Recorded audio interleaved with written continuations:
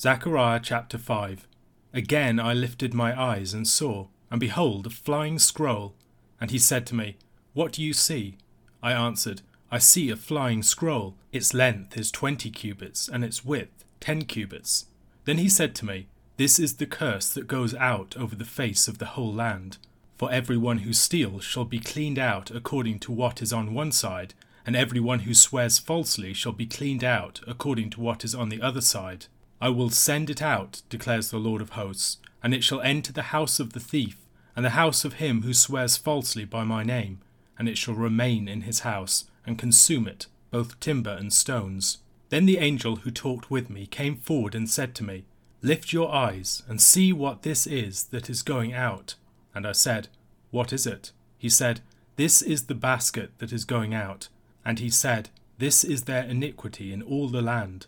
And behold, the leaden cover was lifted, and there was a woman sitting in the basket. And he said, This is wickedness. And he thrust her back into the basket, and thrust down the leaden weight on its opening. Then I lifted my eyes and saw, and behold, 2 women coming forward. The wind was in their wings. They had wings like the wings of a stork, and they lifted up the basket between earth and heaven. Then I said to the angel who talked with me, Where are they taking the basket? He said to me, To the land of Shinar, to build a house for it, and when this is prepared, they will set the basket down there on its base. Zechariah chapter 5 continues Zechariah's night visions, containing the 6th and the 7th. In total, there are 8 night visions, and James Jordan suggests that they can be mapped onto each other in a chiastic structure. The first concerns horsemen in the deep, the last concerns horsemen and chariots going out. The second is of 4 horns and 4 craftsmen, and the 7th, which he argues corresponds to it, is the woman in a basket. We'll reflect upon possible connections as we look through it. The 3rd and the 6th are the man with the measuring line, and then the flying scroll. And then the middle 2 are the cleansing of the high priest, and then the vision of the lampstand and the olive trees that relate to Zerubbabel.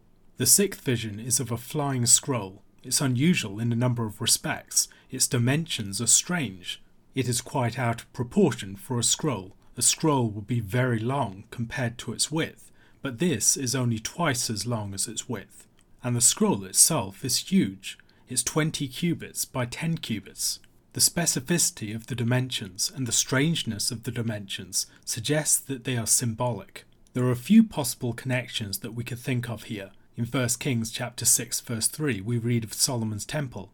The vestibule in front of the nave of the house was 20 cubits long, equal to the width of the house, and 10 cubits deep in front of the house. In 1 Kings chapter 6 verses 23 to 26 we see a further item with dimensions of 10 cubits by 20 cubits, the cherubim inside the Holy of Holies with their wings stretched out. The altar of bronze in 2 Chronicles chapter 4 verse 1 also is 20 cubits long, 20 cubits wide, and 10 cubits high, so any of the sides of the altar would have the same dimensions as this scroll. Beyond these items there is also the holy place in the tabernacle in the wilderness. I am most inclined to relate these dimensions to the doorway of the temple, and perhaps secondarily to the dimensions of the cherubim. Considering that the verses that follow speak about a curse going out from the house of the Lord, presumably, cleaning people out who are sinful, and entering into particular houses of the wicked, perhaps it makes sense to relate these to the dimensions of a doorway. The scroll then might symbolize who has and does not have access into God's presence. Once we've appreciated this, its connection with the 3rd vision, the man with the measuring line and the establishment of Jerusalem as a place where God would dwell in the midst, will make a lot more sense. As the temple and the holy place are restored, the boundaries of holiness start to be applied throughout the land. Judgment moves out from the temple. The fact that the scroll is a flying scroll underlines its effectiveness. It has been sent on a mission by the Lord, and it will achieve its purpose. The purpose of the scroll is to bring secret sins to light. In Deuteronomy chapter 27, the people had to assent to a curse declared upon those who were secret sinners, calling for God to act in judgment against them. The effectiveness of the law could not depend entirely upon the judges and the rulers of the people. As we see in the book of Deuteronomy, but also in the Psalms, it required the Lord to act against the wicked. Where the Lord did not act against the wicked, and secret sins were unpunished, Wickedness could fester and gain strength in the land, frustrating the work of the righteous. Jordan draws attention to the fact that there is a curse written on both sides of this scroll. Ezekiel's scroll, which he ate in Ezekiel chapter 2 verse 10, was written on both sides. More importantly, perhaps, the tablets of the law were written on both sides in Exodus chapter 32 verse 15. Jordan remarks that the curses here come upon the person who steals and the person who swears falsely. Swearing falsely, he argues, is connected to the third commandment, bearing the name of the Lord in vain, whereas stealing is connected with the eighth commandment. The third commandment is the middle of the first 5 commandments, and the eighth commandment the middle of the second 5 commandments. Perhaps then we should see these 2 commandments as standing for the whole. Once true worship has been established then, the Lord is going to actively enforce his law, ensuring that his people aren't overwhelmed by sin. This flying scroll represents the holiness of the house of the Lord, which also relates to the holiness of Israel, as those in whose midst God dwells. As it goes out into the land, it will tear down all rival houses. In this context, we might recall the decree of Darius concerning the house of the Lord and its rebuilding in Ezra chapter 6. In verse 11 of that chapter, "Also I make a decree that if anyone alters this edict, a beam shall be pulled out of his house, and he shall be impaled on it, and his house shall be made a dunghill." The 7th vision is perhaps the toughest vision of all to understand. It is very difficult to determine what the imagery within it relates to. A great many of the commentators are baffled by it and fail to give much of an account of many of its details. By far the most compelling treatment of this vision that I've encountered is that offered by James Jordan, and in a more recent treatment by Anthony Peterson. Both of them argue that we need to pay attention to all the elements of the vision taken together. It will only be as we see the full picture that the particular elements will start to make sense. If we look at each of the elements by themselves and try and relate them to other parts in Scripture, we'll be drawing a blank. The basket, or more properly the ephah, does not have strong connections elsewhere. Likewise the women with stork wings. A further point that Jordan stresses is the importance of understanding this in the light of the temple. All of these visions relate to the rebuilding of the temple and the significance of what the Lord is doing through that. Recognizing this key fact, we can use it as a key to understanding what is taking place in this vision. And this will be easier to do if we think visually about what is being presented to us. Zechariah is instructed by the interpreting angel to look at what is going out. And what he sees going out is described as an ephah. Many translations refer to this as a basket, but ephah is the better translation. The ephah was a measurement that was used in the worship of the temple. We also have a number of references in Scripture to the ephah being adulterated as a measure. For instance, in Micah chapter 6 verse 10, "Can I forget any longer the treasures of wickedness in the house of the wicked, and the scant measure," or literally ephah, "that is accursed?" The interpretation of the second half of verse 6 is also complicated. Many commentators consider the original reading of this text to be, "This is their iniquity in all the land." However, the text that we have has eye. In the broader context, the meaning of the eye might be related to the eyes of the Lord that go throughout the whole earth, and the eyes on the stone given to Joshua back in chapter 3. There the eyes were connected with sight and with judgment. The eye is also a spring. From this eye would flow false judgment and false authority, and it's going to be removed.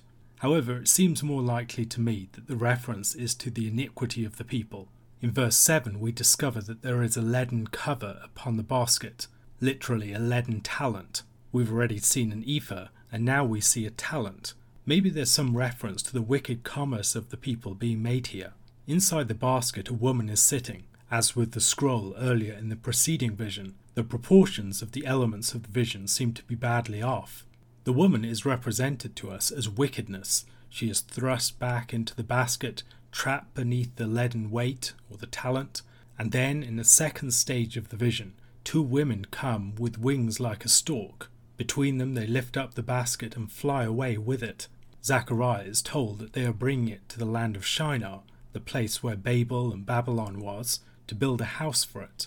There the basket would be placed down on a base, presumably within its own shrine. Once we've recognized this, it gives a clue to the meaning of the entire vision. The vision primarily works by means of inversion. Lead is heavy but inglorious. Gold is heavy and glorious. The lead is an inversion of the gold. Women with the wings of unclean birds are the inversion of winged cherubim, who are holy and are also represented as males. What we're seeing here is a correspondence with the Ark of the Covenant, but a parody and an inversion of it. The leaden talent or cover is the mercy seat. The women with the wings of unclean birds, who carry the basket with the leaden weight or cover upon it, are parodies of the two cherubim above the Ark of the Covenant, and the movement is also a parody. Shinar is the site of Babel and Babylon. Rather than being delivered from Babylon, brought to Jerusalem, and established with a new temple there, this is being removed from Jerusalem, brought to the land of Shinar, and placed within a shrine there. The woman is identified as wickedness. She is like the harlot or the adulterous woman, and she is locked up, bound beneath the lead talent. The central power of sin is going to be restrained and bound and removed from the land. As it's removed, however, it will be established elsewhere. There will be a more effective division between the righteous and the wicked, but wickedness will still continue to operate. This vision in the chiastic structure that Jordan has identified can be paralleled with the second vision concerning the four horns and the four craftsmen. The four horns represented the powers that had scattered Judah, and together they represented a sort of parody of the true altar. As the altar of the Lord was rebuilt, however, these four horns would be cast down.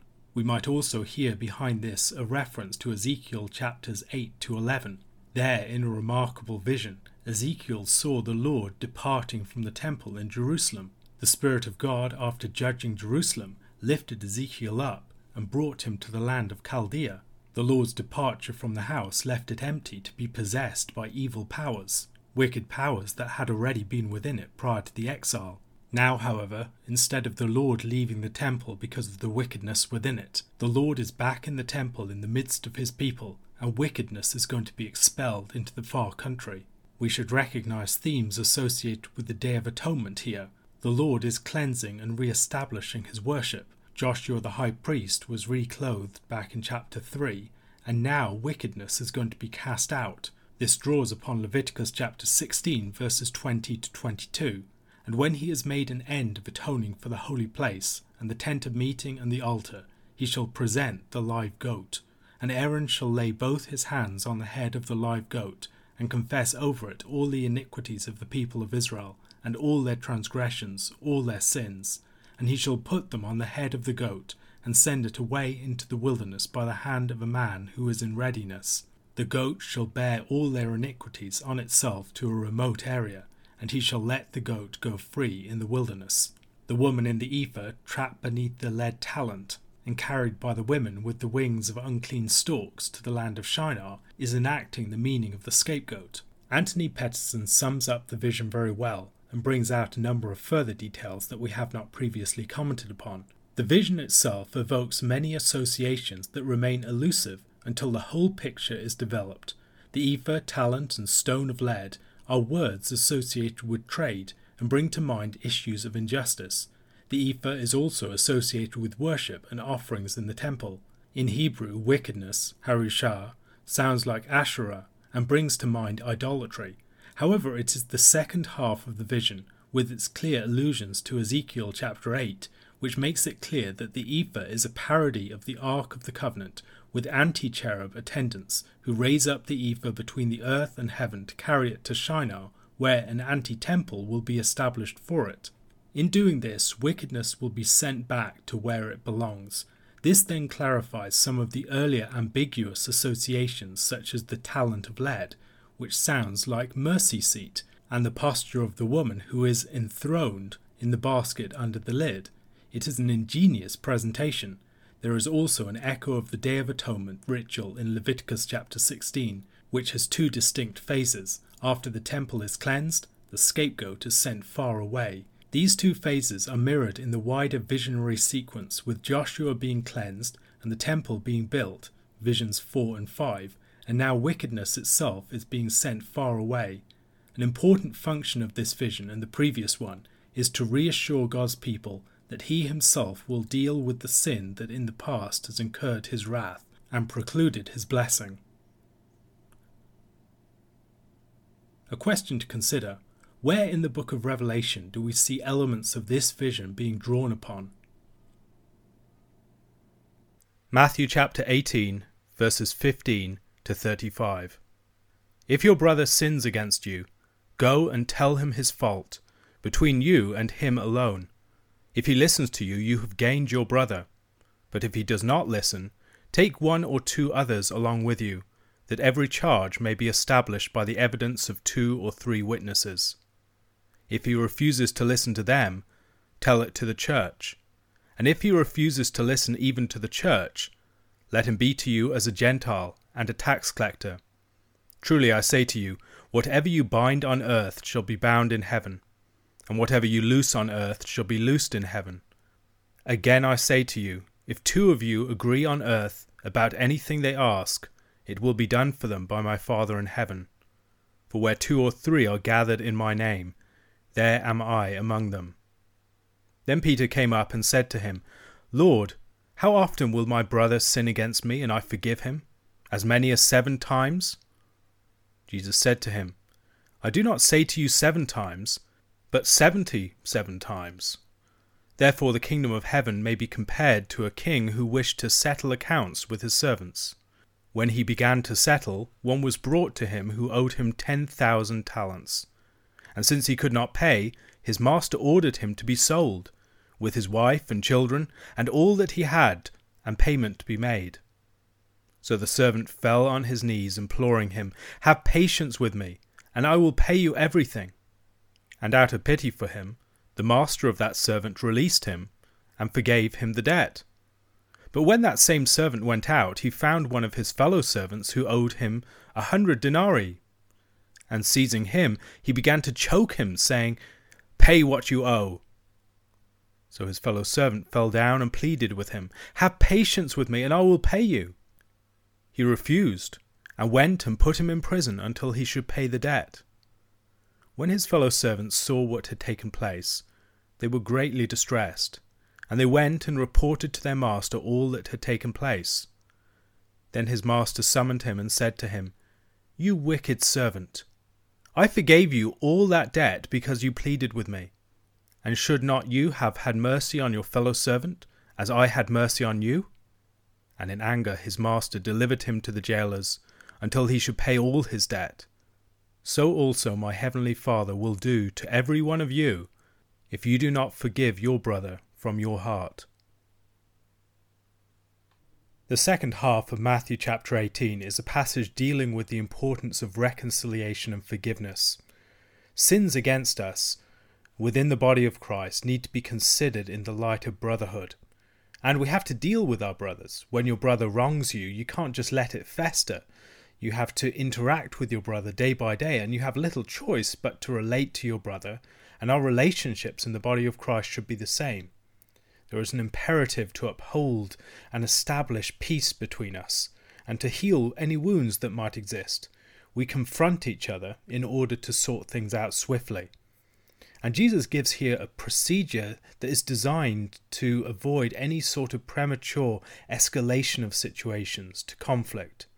Many people seem to approach this as if the earlier stages are unfortunate prerequisites for really dealing with the problem, finally being done with people that have wronged us and bringing them to the point of being cast out. Yet Jesus' teaching here is very clearly designed with the end that we might win over our brother. That's the optimal outcome. We care about our brothers and sisters, so we very much wish to win them back if at all possible. The point of this is that we are not the ones that want to see things escalate. Every form of escalation is a result of the resistance of the other party, of their opposition, not something that we seek to bring about ourselves. This begins in private, and it's an important thing to give people a chance to climb down. It's very hard to climb down from something that we've said that is wrong or hurtful in public. We very often feel that desire to stick to our guns, to stick to what we have said, to save face. And dealing with things in private gives people an optimal context in which to repent for what they've done, to set right wrongs, to take back perhaps some of the words that they have said. And it is also a way of avoiding gossip and rumours and seeds of bitterness. We are going to deal with this directly, and we're going to deal with it quickly. We take the step of approaching people rather than letting anything fester. And we approach them in a personal way. This is us going to them. We're not sending someone else on our behalf. We're dealing with this personally and in a way that gives them the ideal situation in which they could repent and set things right. A healthy society needs a minimum of law, but litigiousness is a sign of people who cannot adequately resolve their own disputes. And so we do have to take these things to other people at certain points, but we draw out that process. We don't go straight to the most extreme authority. This may be a particular problem for us, where we can always appeal to the crowd, we can always appeal to some other parties to intervene and to come into our situation and cast their judgment upon it, particularly as we have access to the internet. Resisting the power that gives us and dealing with things closer to home, dealing with things in a way that gives people the opportunity to stand down, to repent, and to set things right without putting them to a public shame or putting their feet to the fire so that they have no choice but to back down. That's not what we're trying to do. Rather, we seek to establish peace where at all possible. We bring witnesses along on that second occasion to test the words of all.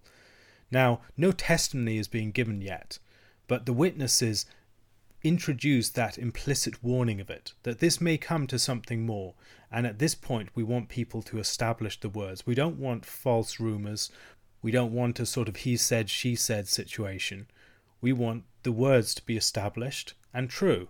We want to know exactly what was said, who stands where, and how things can be resolved if they are possible to be resolved. Finally, we bring things to the church, and if they refuse to listen to the church, we don't associate with them as brothers anymore. The point of all of this is that we are peacemakers. We are people who seek reconciliation. We are people who deal with things quickly and always in a way that seeks to avoid unnecessary escalation. And here we should note the importance of being in a situation where we are relating to each other deeply and in a sustained fashion. It's very easy to be a person that never needs to forgive if you're not relating to people as brothers and sisters. It's very easy to avoid forgiveness if whenever you fall out with someone, you just go to the next church in town. We need to relate to people in a sustained way, and it will form in us the virtue of forgiveness. This is something that doesn't come easily. It's very easy to cut off connections with people. It's very easy to avoid the sort of connections that might really impinge upon our will, that really might make us vulnerable to being wronged by others. But yet we're called to put ourselves in that position, and that's in part how we will learn what it means to forgive. We should remember that Jesus' teachings don't operate in isolation from each other. His earlier teaching about not wanting to be a stumbling block and about the importance of humility is still in play here. What is our concern when someone sins against us? Is it primarily the assertion of our rights? Or are we concerned for the spiritual health of our brother and the church of which we are both members? Are we trying to restore peace and establish harmony between people? Or are we more concerned about ourselves and our own rights and entitlement from our brother? Are we concerned about restoring the lost sheep? Or, in this case, restoring the lost brother? And this is the concern that should be animating our practice at this point. Jesus talks again about binding and loosing here, once again in reference to the church and the authority that's given to it. He declared a similar statement with Peter a few chapters earlier. God uses the words and actions of his people to effect his work in the world. This isn't an absolute power, a sort of blank check that allows the church to act in whatever way it wants with the assurance of complete divine backing. No, the point is that Christ works authoritatively through his church, and that where his church is faithfully active, its words and actions can have the force of the proclamation of the words of Christ by his Spirit. Peter's question to Christ that follows is perhaps one that reveals the hearts of many of us. How many times should I forgive my brother if he sins against me? This is something that many of us have dealt with. People who have again and again they've sinned against us. And should it be up to 7 times? Is it 7 strikes and you're out? Is there some sort of limit to this? And yet Jesus says, up to 70 times 7. That's a strange number to give. Why that particular number? If we look back in the very early parts of the Bible, in Genesis chapter 4, there is a reference to 70 times 7. Lamech said to his wives, Adah and Zillah, hear my voice, you wives of Lamech, listen to what I say. I have killed a man for wounding me, a young man for striking me. If Cain's revenge is sevenfold, then Lamech's is 77-fold. So if Cain was 7 times, then Lamech is 77-fold. This is the line of Cain. This is the line of the brother killer. And what Christ is calling Peter to be is the exact inverse of the line of the brother killer. Rather, he is the one that seeks to win over his brother. If Cain is going to be avenged 7 times and Lamech 77 times, then Peter is one who's going to be forgiving his brother, not just 7 times, but 77 times. He's going to express the inverse of vengeance in extreme forgiveness. But there's more going on here, because in Daniel chapter 9, verse 24 following, God establishes his own pattern of forgiveness. 70 weeks or 77s are decreed about your people and your holy city to finish the transgression, to put an end to sin, and to atone for iniquity, to bring in everlasting righteousness, to seal both vision and prophet, and to anoint a most holy place. God is going to forgive the sins of his people. He's going to restore them, and he's going to do it after 77s. This is the time of restoration. It's the restoration from exile. It's the year of the Lord's favour. 70 times 7, 490. It's connected. It's a mega jubilee. 10 times that jubilee number, 7 sevens. God is restoring and forgiving and establishing his people. After all that they have done, after all the ways that they have rejected and despised and mistreated him, in all the ways that they have turned their backs and gone to serve other gods, in all the ways that they have committed spiritual adultery, in the ways that they have mistreated their neighbours and despised the image of God in their brothers, in all these ways that they have wronged him, God is going to restore them in 70 times 7 and bring them to life in his presence. Now, what Christ is teaching Peter, among other things, is that must provide the paradigm for his exercise of forgiveness. Not the behaviour of Lamech, the descendant of the brother killer, who replaced the 7 times of Cain's vengeance with 77 times of his own. It's the inverse of that. And indeed, it's the pattern that God himself has given. 70 times 7. Peter then must extend the pattern of God's own forgiveness of his people to others. And once we've appreciated this, Jesus' parable that he proceeds to give makes so much sense. Because God is the great king that has forgiven the incalculable debt that his people owe to him. He has given them that relief 70 times 7.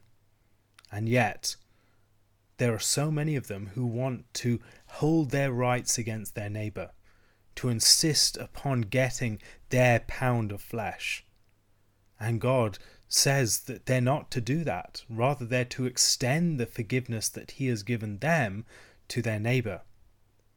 We are a people who are called to have a life founded upon and driven by forgiveness. We don't seek our own rights, but seek to set things right.